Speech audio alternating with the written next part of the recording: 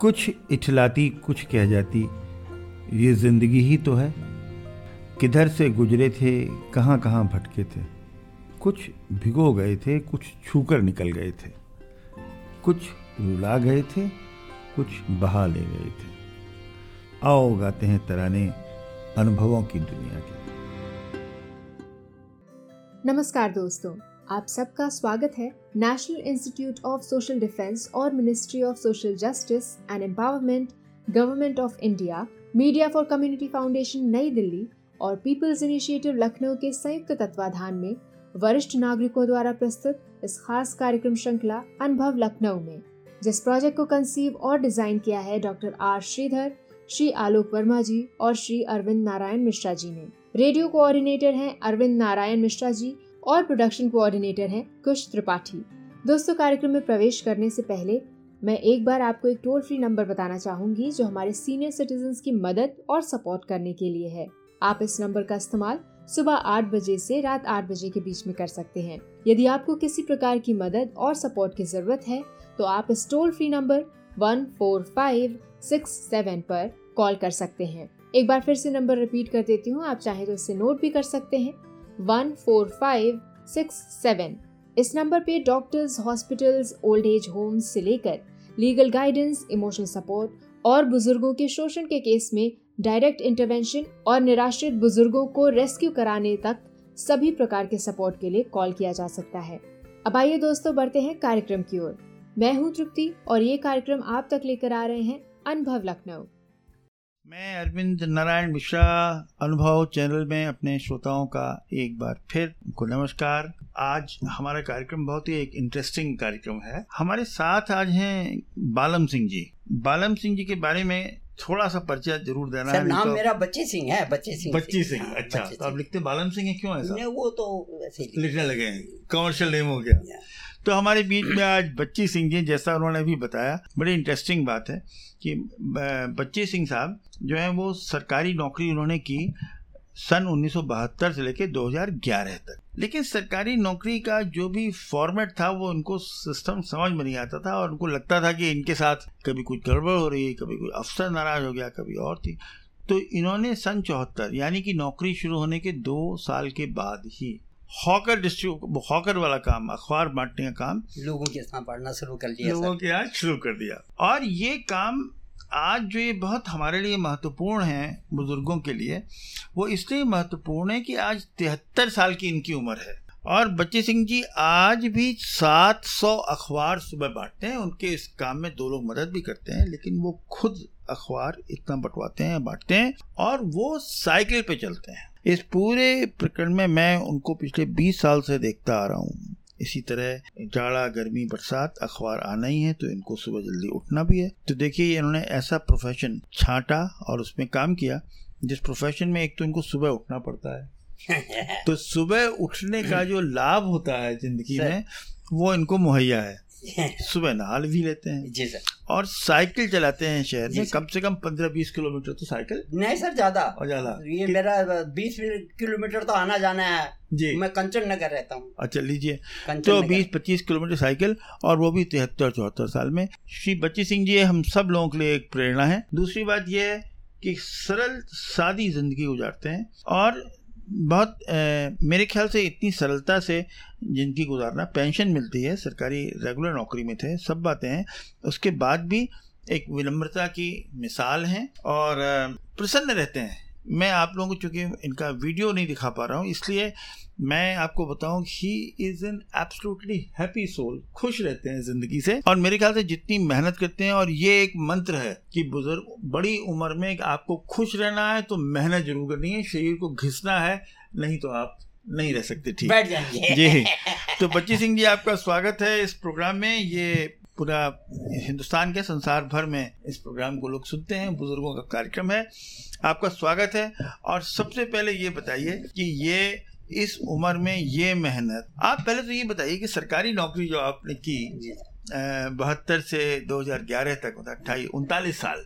इसका कोई इंटरेस्टिंग किस्सा हो जब आपने सोचा कि इसके साथ साथ जो है वो अखबार निकालना पड़ेगा, क्या अवसर था? सर अब ईमानदारी से तो यही है सर कि आदमी कुछ मेहनत करे तब दूसरे से झूठ नहीं बोलेगा, प्रतीत नहीं करेगा। हमने नौकरी में चाय नहीं पी किसी की तरह। अच्छा, हमें जो भी अफसर कहे यार बच्चे सिंह, स्वाभिमान से काम किया और ये जो खराब गलत आदतें हैं, प्रैक्टिस होती हैं, इसको आप कभी नहीं आने दिया। तो आपको लगा कि ये जो इस तरह की अगर आपको सरकारी में हेराफेरी नहीं करनी है तो और स्वाभिमान से रहना है तो कुछ काम करना पड़ेगा, तो आपने शुरू कर दिया काम। अच्छा, तो ये बताइए सरकारी नौकरी के साथ ये काम करना कैसे करते थे? सुबह क्या दिन भर का रूटीन क्या रहता था? 4 बजे उठ चले जाते थे, 10 बजे अपने ऑफिस चले गए। जब पहले तो हम अधिकारियों के पीछे आगे रहे, वो तो चलता रहता था, पर जब उसके बाद हमने कर दिया कि हम किसी अधिकारी के जरूरत नहीं, दफ्तर मेरे से लड़ गए तो मैं लड़ गया तो सर हमने तो 2000 में से फिर हम ड्यूटी, यही भंडारागार में हमारा ऑफिस था, यही 10 बजे पहुंचना, शाम को 5 बजे 6 बजे जब अधिकारी उठे थे। मतलब सरकारी नौकरी से आपने कभी कोई गड़बड़ उसको नहीं की और उस टाइम में कोई आपने गड़बड़ नहीं, ये जिंदगी का एक सिद्धांत रहा। लेकिन ये अखबार बांटना जो आपने 74 से बांटना शुरू किया, नौकरी के साथ कौन बांटता है? कितने लोग? लड़के थे, नौकर रखे थे, ये सब आपस में, मतलब 2 घंटे का काम है, करो, बाकी रकम तो हम लगा ही देंगे। इसी तरह अपना व्यवहार में चलाते, एक परिवार की तरह काम शुरू काम करा, परिवार की तरह, मतलब 2-4 लोगों को मिल के किया हम लोगों ने। बाप रे, अभी मेरा एक लड़का इसी में कब काम करता है, वो एक भतीजा काम करता है, 2-3 लड़के और काम करते हैं। पर मैं इसमें जो बांटता हूँ सरकारी, पिछले साल मेरी वाइफ जब खत्म हो गई, हार्ट अटैक पड़ गया, उसके बाद उसने मेरे को पहले, जब ये कोरोना बीमारी, उसको डर बहुत था, हमको डर किसी चीज का, तो सर उसको डर था कि तुम कहीं नहीं जाओगे, हमको इतनी पेंशन मिलती है, हम खा सकते हैं, ये खुद कर लेंगे। पर सर जब ये नहीं हुई स्थिति तो हम जाना पड़ा था, क्योंकि काम पैसा अपने लगाना पड़ता था। तो हम ये 7 बजे फिर नाश्ता वास्ता करके घर से दूध रख के तब आते थे। पर वो जब गुजरी गई है तो उनकी कैसी डेथ हुई उनकी? कोरोना से? अब उसको बुखार आया था, उसको ये है कि डॉक्टर ने उसमें कोई देखने के लिए कोई तैयार नहीं था सर। जब योगी जी को कोरोना हुआ था, कोई देखने को तैयार नहीं था। तो वो आपको रोकती थी कि आपको कुछ हो जाएगा, और चली खुद वो चली गई। जी, यही भगवान की लीला, यही सब है। सरकारी नौकरी का कोई मजेदार किस्सा, इम्पोर्टेंट किस्सा, महत्वपूर्ण किस्सा हो, आप बताएंगे? वो सर यही हुआ, अधिकारियों से 7 साल सस्पेंड आया, और फिर मुकदमा हाई कोर्ट में लड़ा, सस्पेंड कर दिया, ऐसे ही सस्पेंड कर दिया, बर्खास्त कर दिया, सब काम कुछ नहीं, एक पैसा नहीं मिला। तो उन अधिकारियों को हमने यही कहा कि ऐसे सर मेरा साथ हुआ, मैं अपने गुजारा कैसे करता।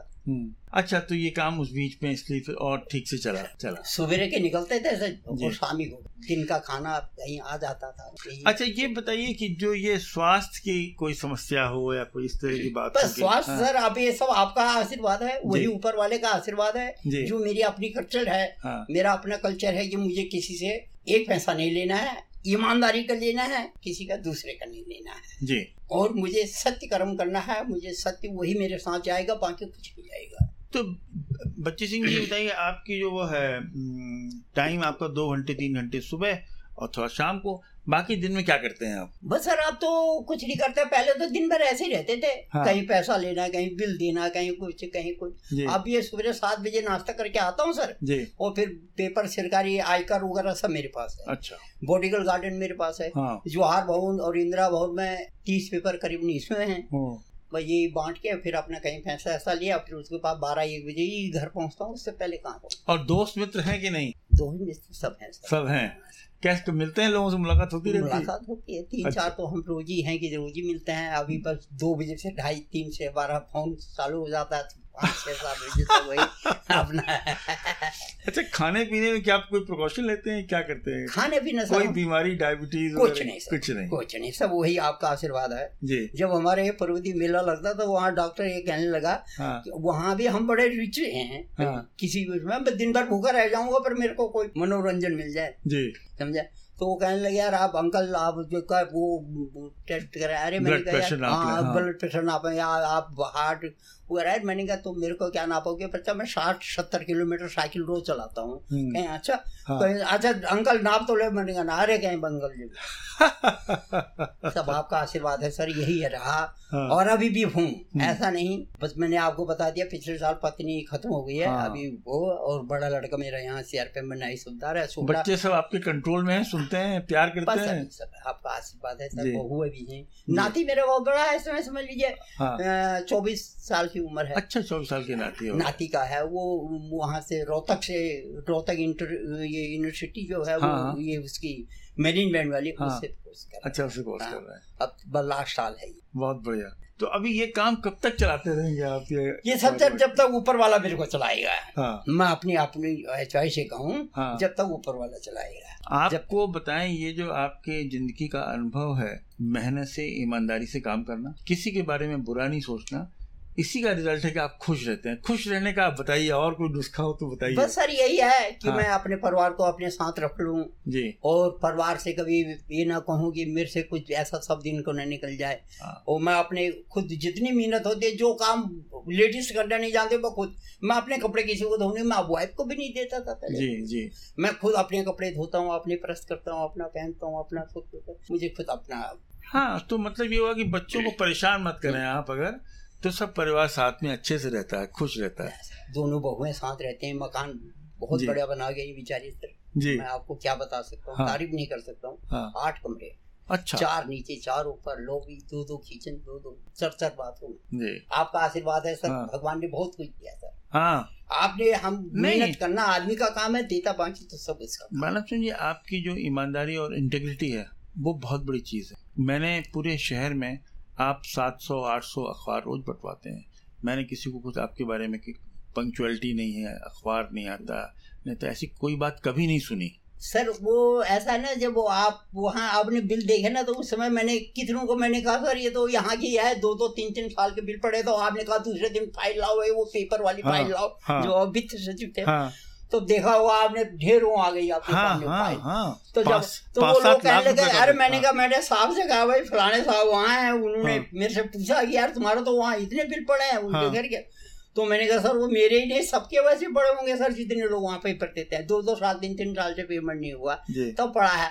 तो मैंने कहा उन्होंने कर दिया, देखिए उनका आशीर्वाद भी देखिए। मैंने कहा अब वही आशीर्वाद आपको भी कहूंगा सर मैं साथ में। आप भी सर जो मैं देख रहा हूँ, और आप भी जो चलते हैं फिरते हैं करते हैं, मैं आपको सब देखता हूँ, तो वो भी सब उन्हीं का। तो आप वहाँ से पहाड़ से यहाँ कब आए? सर मैं पहाड़ में मैं सन आया था 65 करीबन में, मैं नैनीताल आया था। अच्छा, मैं टेलीफोन में काम किया। अल्मोड़ा में रहते थे, वहाँ से आप ये हम उधर रहते थे सर, ये मालला साइड जो कहते हैं, मालला जहाँ को जसवंत सिंह विधायक थे, वो हमारे नजदीकी थे। अच्छा, शर्ट ब्लॉक से। तो वहाँ से किस उम्र में आप आ गए? नहीं था 65 करीबन में छोड़ दिया था। उस समय बड़ी गरीबी थी लोगों में। जी जी, कोई चंद्रभान गुप्ता साहब जो उस समय रोड बनाई थी सर जी।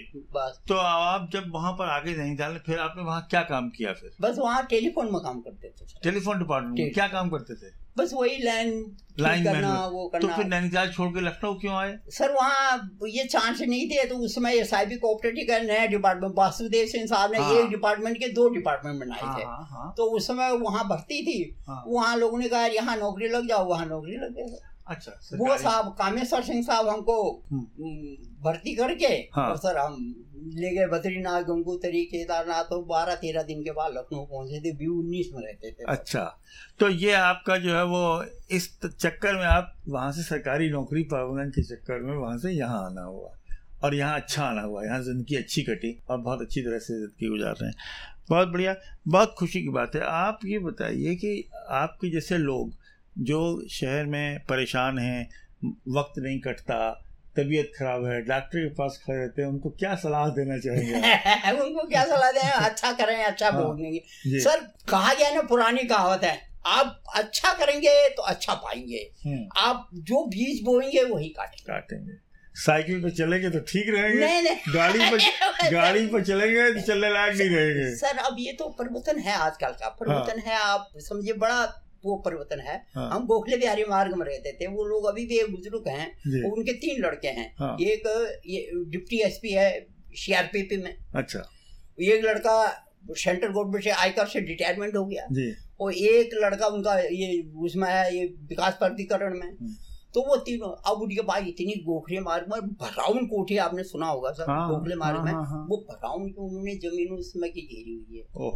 खूब आज तो वो परसों मिल गए एक दिन ऐसी बात, अरे बेटा क्या हाल चाल है? मैंने कहा सब आपका आशीर्वाद है।